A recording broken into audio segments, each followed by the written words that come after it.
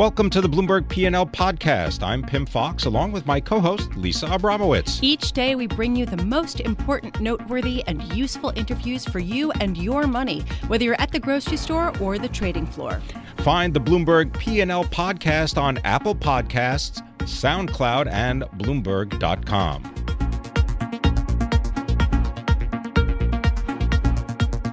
So right now, the market action is posing a few questions to people. First of all, how much were U.S. stocks baking in the likelihood of a pretty substantial tax cuts for big corporations? And second, what the response is and what the new revised outlook is based on the tax plans that we have seen out of the House and Senate. Here to answer those questions is Nick Colas, co-founder of Data Trek Research in New York City. Nick, we love speaking with you. Thank you so much for joining us. You're Absolutely. Also a Bloomberg prophet. So at the back in September, you noted that there did seem to be quite a bit of hope priced into U.S. stocks based on a tax plan. What's your sense now, based on what we've received? Do you think that U.S. stocks should fall or should rise based on the tax plans that we've seen? It's certainly clear that particularly small cap stocks, the Russell and the S&P 600, do definitely anticipate some kind of tax relief. And that's the segment of the market for which it really matters most. Larger companies tend to have some tax shields overseas. The smaller ones don't. And right after the election, small caps rallied 20%, and they haven't given any of that back. So it's clear that there is some anticipation for tax relief, particularly in the small cap sector. Did they get it? Will they get it? They should get it, yes. There seems to be, let's put it this way, there's no excuse for them not to get it. You have a Republican House, Senate, and President, and that is the party of tax reform, and therefore, if they can't do it now, they can never do it. Right, but we've gotten very different plans out of the House and the Senate. There's a lot of lack of coherence there with respect to even when the timing is of the implementation. Based on that, you still think that we're going to get something and it's going to help the small cap stocks enough to prevent a retracement? It does feel that way. You're absolutely right. This is Washington, and depending on Washington for an investment catalyst is an exercise in patience at best. And so you should get it. Will you get it by Christmas? I don't know. It's probably 50-50. But you should get it sometime before the midterm elections because it is a really critical issue going into midterms. How is this a more critical situation than the national debt or the inability of the federal government to balance the budget? Wow. A powerful question. Well, because, this is the big sticking point with many of the Republicans that are going to be needed to vote yes on this to get this passed. And, we go through these cycles where everybody kind of talks about the ominous federal debt and the national debt, and then it just disappears. And I'm wondering how, particularly at a time when the economy maybe not doing great, but it's not doing, awful. Why do we need this? Well, politically, obviously, Congress will feel they need it going into midterm elections with a controversial president. They've got to show their electorates a win. And if the win means lowering their taxes, that might matter more to midterms than the longer term, even more important issues of deficit and the total deficit, as you mentioned. So to me, it's a political calculus that basically says, okay, we have some headwinds because of the president. We need to score a win for our constituents. So let's say no tax plan gets passed. How much should small cap stocks sell off? They already have fairly high valuations, 22 to 24 times next year's earnings versus 18 for the S&P. So they're pretty rich. And even if they grow earnings 15%, you still expect to see at least a 10% retracement just to hold their PE multiples relatively constant at these high levels. The offsetting factor could be Q4 in 2018 earnings growth. We're looking for 10, 11% growth in the fourth quarter, up from roughly 5% this quarter. So we are getting some earnings acceleration, but it's probably not going to be enough to offset the ding from still having to pay the 35% tax rate. Nick, we're getting a little bit of a sell-off in the bond market today. Looking at the long end particularly, you're seeing the 10-year down 10-30 seconds. We got a yield there of 2.37%, the long bond at 2.86%. Let's say this tax cut or reform goes through, we get something. What do you think that does to the bond market? It's fascinating because the sell-off yesterday was attributed to this delay in the corporate tax rate, and yet yields backed up. You wouldn't expect to see that. Yields should go down because lower growth, therefore lower transfer inflation. So I'm somewhat skeptical on the notion that the choppiness we're seeing right now in stocks is even related to the tax issue because none of the other markets confirm it. As far as what will happen next year, we're looking for the 10-year to go to roughly 3% next year in a steepening curve. I mean, the yield curve right now has been scary. It acts like a souffle that got shocked out of the oven. It's flattened like an absolute pancake. And that's worrisome because the steeper the yield curve, the more chance we have for the bond market anticipating growth. And right now the bond market's saying the short end's going up and the long end's not. We do need to see the back end go up in yield relatively soon to confirm all these anticipations for growth and the tax plan. Well, I mean, just taking the bond market side for a minute, even the tax plans that have been released so far, economists don't think that that it would actually materially boost growth over the short term or the long term. Maybe they're talking less than 0.5 percentage point to the GDP. So I'm just wondering, where you're getting your optimism.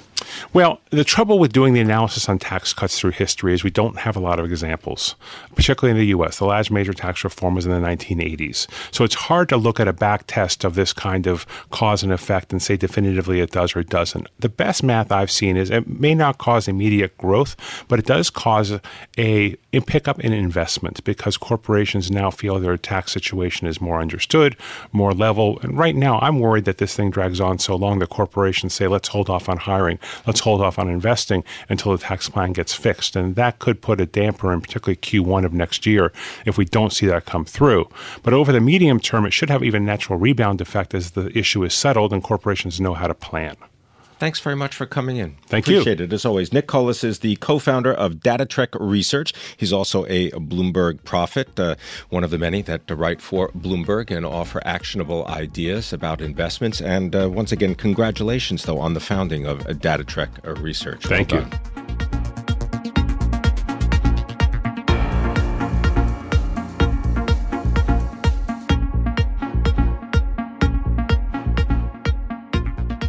This week, we've been getting more information about the GOP tax cut plan.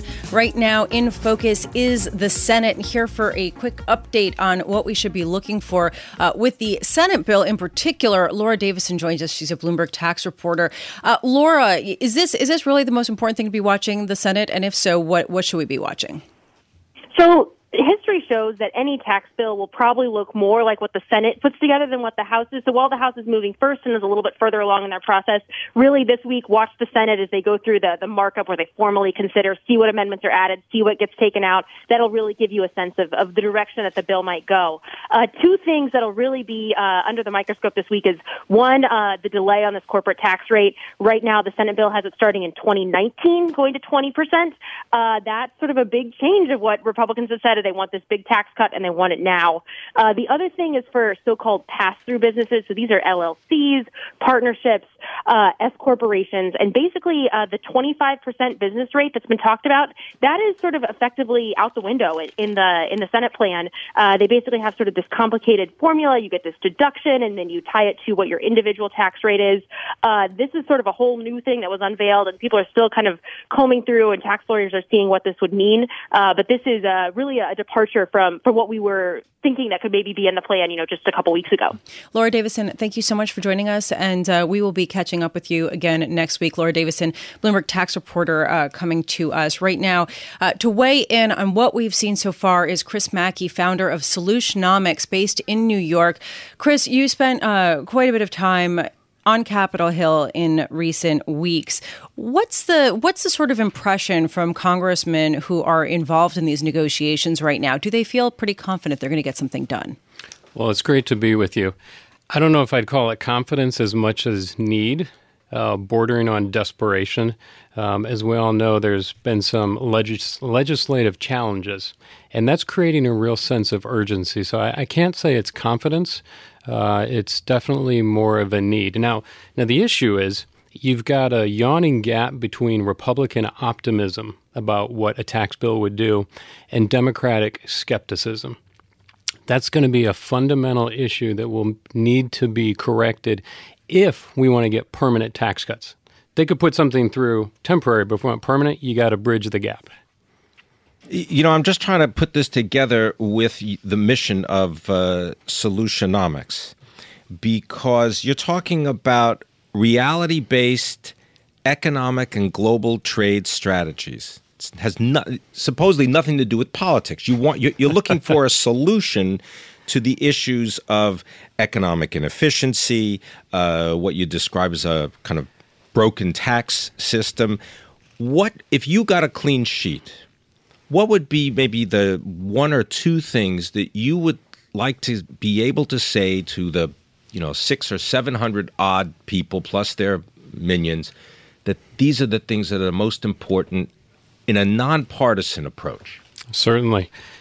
Earned corporate tax cuts, the concept of ROI. I come from the world of business and finance. The way you can get something done politically, if there's a will by the politicians, is to set aside the politics and use an objective metric like return on investment.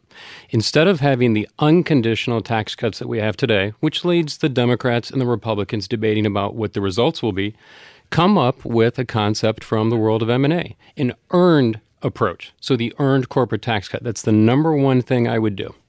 Just give an example of how that would work with a corporation. Absolutely. So the first thing would be corporations that are increasing jobs in America, they get a tax cut. Companies that don't won't. Now, what this does, and this is the exciting part, it actually reduces the tax cuts for companies not creating jobs, which means more tax cuts for companies creating jobs. So you actually you accelerate the incentive of the tax cuts. So far, based on what you've seen, and as Laura was saying, the Senate bill is the one to really watch because history shows that will be closer to what it will look like. What do you think it will do with respect to growth? Well, as it stands right now, if they passed it tomorrow, the only guarantee that we have is an increase in the debt. Now, let's be clear here. Debt isn't necessarily a bad thing all the time. It depends on when and what you're getting in return. The concern is that we're locking in the debt without the certainty of a return. So again, the better approach is to say, look, we're willing to take on some of the debt if the country decides they're willing to do that, as long as we're getting a guarantee of the higher wages and a guarantee of the stronger job growth. So that's why you need an earn-out concept. Well, Chris, do you get an audience when you go down to Washington? I mean, do they, let you into the office, they give you a cup of coffee, and you kind of give your speech, and then they kind of nod their heads, and they say, great, and then they go right back to work? This seems pretty straightforward. It doesn't seem like anyone could call you out as being, anti-growth or anti-fairness and all that. What kind of reception do you get? Well, I tell you what, it's the left and the right, especially on, with the various media, agree with the concepts. And in Congress, it's gaining traction. If you look at yesterday, Senator Mark Warner was just giving a talk with, one of your colleagues, Kevin Cirilli, and he was saying, look, there's no conditions on the repatriation. We need that. So we are getting the traction. We are getting the meetings. And to the point where they're saying, okay, can you flesh this out for us? Can you get us more detail? How can you operationalize that? Which led to something we call the corporate tax cut scorecard. All right. So as the bill stands right now, though, you're concerned that it piles on debt without a commensurate kind of boost. Is that correct? That's correct. All right. My question is, how much time do they have to reconsider what they've drafted, considering the fact that we have a very tight deadline before the end of the year? And as you were saying, there's a feeling of desperation of wanting to get something done. Well, they could take all the time that they need to come up with the tax policy that would have the greatest economic impact. But that's just on the economic side. You got to take the politics into account. So the House is going to vote on their bill under closed rule next week, which means no amendments. The Senate, they're filing amendments this weekend. They're going to vote on it next week. It's just a matter of whether or not the process can be slowed down. If the American people and if small businesses understood that there will be companies that will be sending jobs overseas and firing Americans that will get tax cuts, that could motivate the public to say, look, we're all for tax reform, but not this tax reform. Well, maybe you got to start a hashtag campaign or something like that. I mean, this idea of the corporate tax cut scorecard, we've got an example of it here. Seems pretty straightforward. Pim, hashtag ROI tax plan, please consider. I love it. Yeah, all right. We got him on board. All right, that wasn't hard. I think that was the easy part. Thanks very much. Chris Mackey is the founder of Solutionomics, and really well done on the corporate tax cut scorecard. It's a very interesting idea.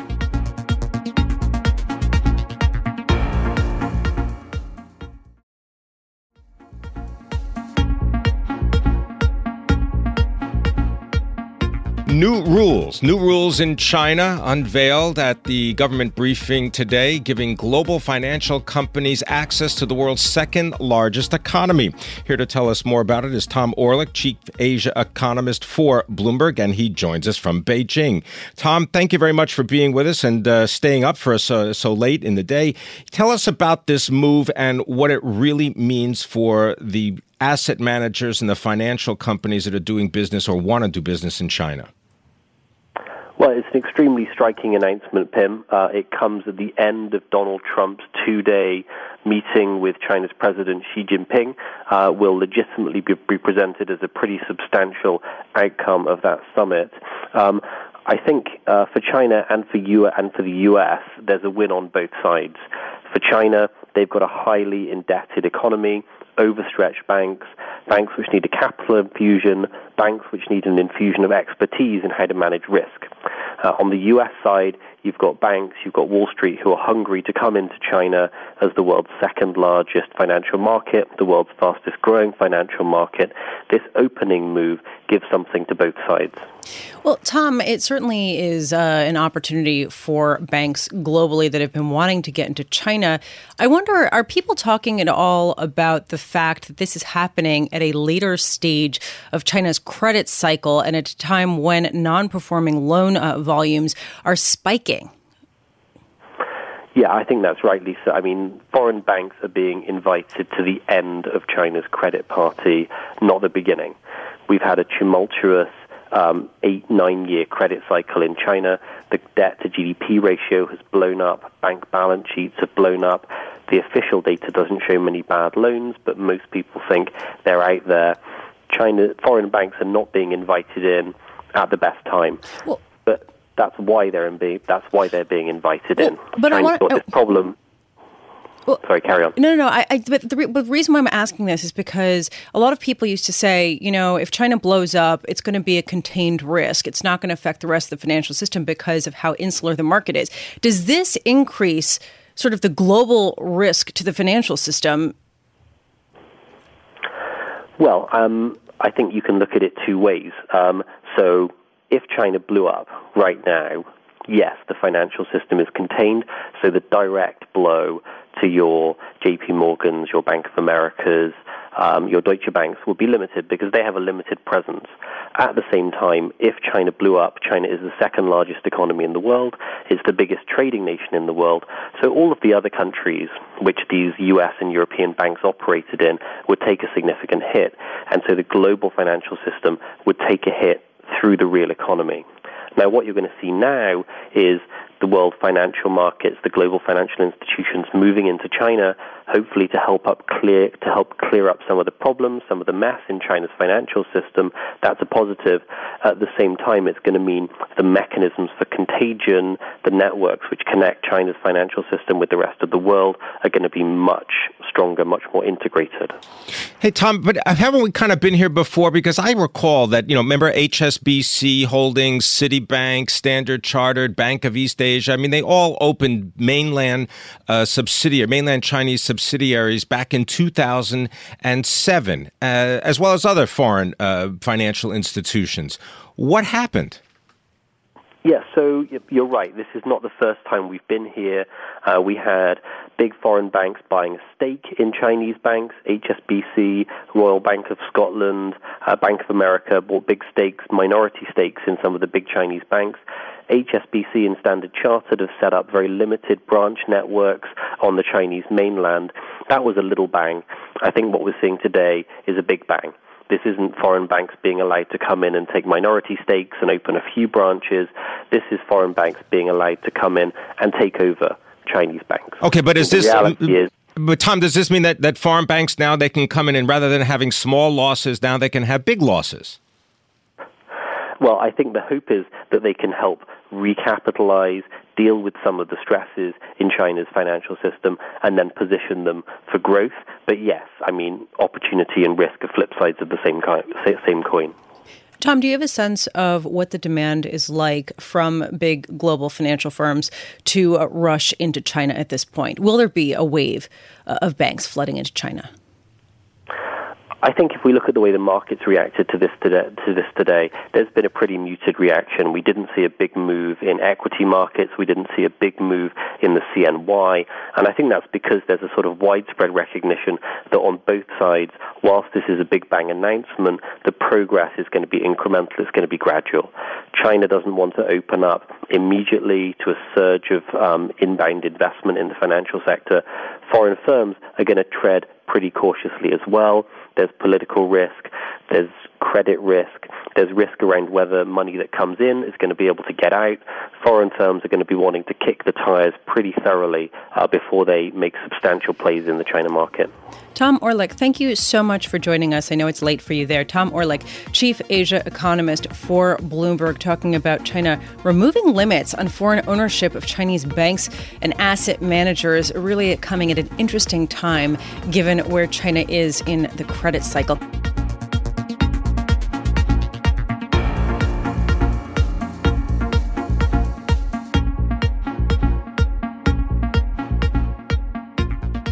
Time to bring in Dave Wilson, Bloomberg stocks columnist and blogger at MLive Go on the Bloomberg. Remember to send Dave an email and sign up for his daily free email newsletter. Go ahead, just send it to dwilson@bloomberg.net. Become a smarter investor. And also joining us is Lindsay Rupp, our specialty retail reporter for Bloomberg, because, of course, we're going to talk about JCPenney. Jacques Penney, the shares up more than 16.5% right now. Dave Wilson, what is sort of following, what are you following this morning? Because I was looking again today at Roku, the follow-on to yesterday's move. Stock of Roku up 11.5% today. Well, you know, there are all these potential deals out there that are kind of swirling around, and it seems like, you know, maybe because it's a Friday that and you've got trading curtailed a bit because of the Veterans Day holiday, that people are kind of cycling back to those deals. You know, 21st Century Fox shares up 2.5%, 3%, depending on which class you look at. They have two, both in the S&P 500. And you've had CNBC report that a deal between the film and television company and Disney has not been abandoned. So that's still kind of kicking around. We're seeing a bit of a rebound in Time Warner. Of course, there's all the speculation we've had in the last couple of days that AT&T might have to sell CNN to get the deal through that it's working on. Time Warner's up 2.7%. AT&T also higher. You've got the shopping mall owner. But didn't Randall Stevenson say? I mean, he was at a conference yesterday. He said that there's no interest. He said it would make no sense to be selling CNN as part of the takeover for Time Warner. Indeed, he did. I mean, not that that's set in stone anyway, but that's what he said. He did say that, but it's just more a matter of, you're getting a bit of a rebound in the shares. You've got Macerich, as mentioned, the mall owner, Third Point Stan Loeb with a stake. And who knows where we go from there, but nonetheless, the stock's up 1.5%. And then the most intriguing one, perhaps today, which sort of leads us where we're going next, is Macy's. Yeah. This report out of Deal Reporter that, if Amazon.com is going to go after a department store chain, maybe they don't want to focus on Kohl's, even though they have a partnership agreement with them. Maybe they would be better off taking a look at Macy's, and that stock's up 2.2% at the moment. Well, Macy's and, of course, JCPenney shares almost 18% up. And Lindsay Rupp here is joining us, specialty retail reporter for Bloomberg. Lindsay, here's the question that I have for you. JCPenney reported better than expected earnings, actual sales growth in same stores quarter over quarter. Is this just a blip before a bigger downturn, or is there something that JCPenney is doing that's materially changing the company's outlook? Well, so I hate to be the bearer of not bad news, but this sales pop came for them on the back of a liquidation. They had to get rid of a bunch of inventory that wasn't working in women's apparel.